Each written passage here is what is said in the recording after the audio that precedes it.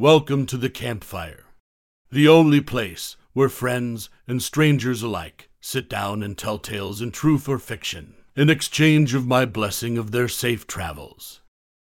Allow me to relight the fire while you relax and listen. Make your mind wander about the reality we live in.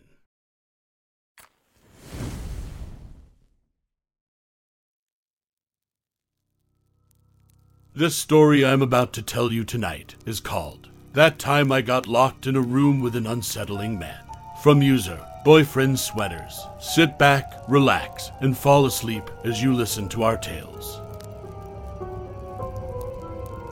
When I was 18, I worked at my college's residence building at the front desk, and I think I almost got assaulted or murdered. You be the judge. During the summer, the building operated as a hotel, so 2.5 floors were hotel rooms and half of the third floor were student rooms. The whole building operated with a hotel swipe key system that was pretty outdated, and all the doors were powered by 4AA batteries. If the batteries died, there was a decently lengthy process to replace them and reprogram the door. A dark-haired guy came to the front desk from inside the building while I was working an overnight shift at around 1 or 2 a.m. and said he left his keycard in his room. I made him a new one and made my first error of the night. Hotel guests could have as many room keys remade as they wanted, hypothetically. Students, however, were supposed to be given a temporary keycard to be returned when theirs is located. I gave him a new key for his room and asked if he was a student or a hotel guest, and he replied student.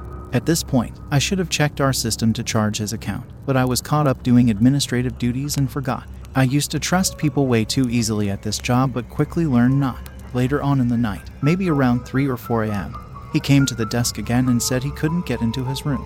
I asked if he had just forgotten his key again, and he said no, the door wasn't working. I asked if the light was coming on when he swiped his card, and he said no, so I figured the batteries were dead. I told him I'd have to change the batteries, and I went up to his room with him. He asked me for my name, and I told him. He didn't tell me his. I opened the room door manually with a master key and told him I'd have to prop it open while I worked on the back panel to replace the batteries. He said no, it's okay, I'll close it, and closed and deadbolted the door locked. Really fucking weird, but I tried not to think about it. I had changed the batteries on plenty of other doors by this point, and some students were iffy about having their doors propped open for their room to be on display for anyone walking by. He also had a really thick accent, and I thought he might be an international student since we had a lot of students from other countries where English was not their first language. I gave him the benefit of the doubt and thought maybe it was also just a language barrier issue. At this point, though, I really felt like something was wrong, but I tried to ignore it so I didn't freak him out. While I was trying to focus on fixing the door as quickly as possible,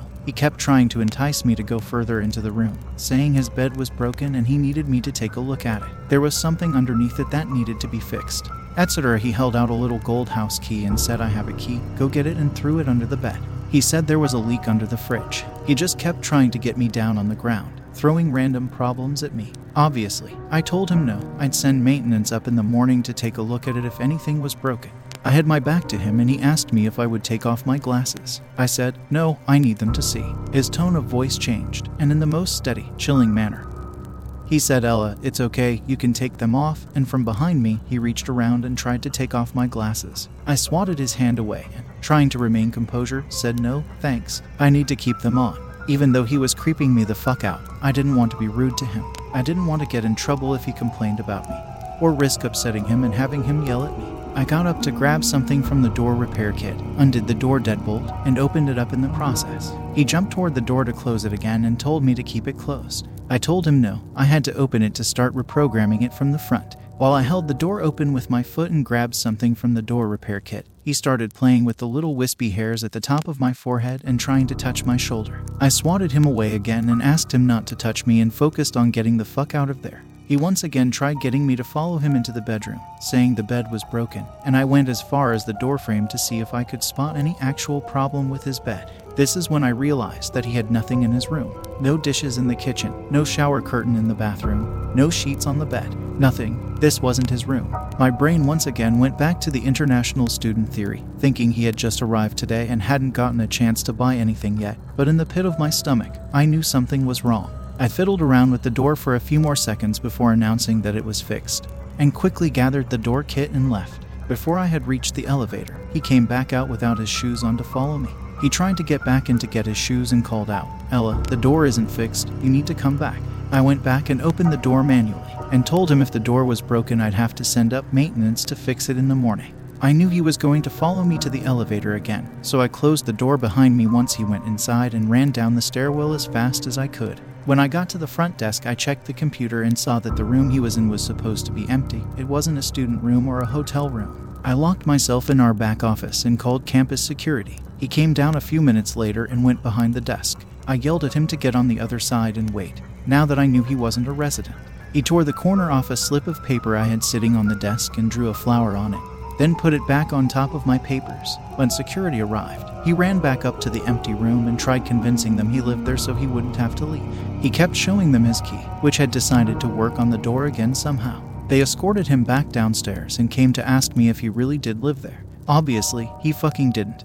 That's why I called you guys crying and terrified. He kept interjecting to argue that he did live there, but couldn't even recall his room number when asked. Security asked him for his student card and he couldn't produce it, so they told him he would have to leave if he couldn't prove he lived there. While they were grabbing his information, I listened from the office and could immediately tell he was lying.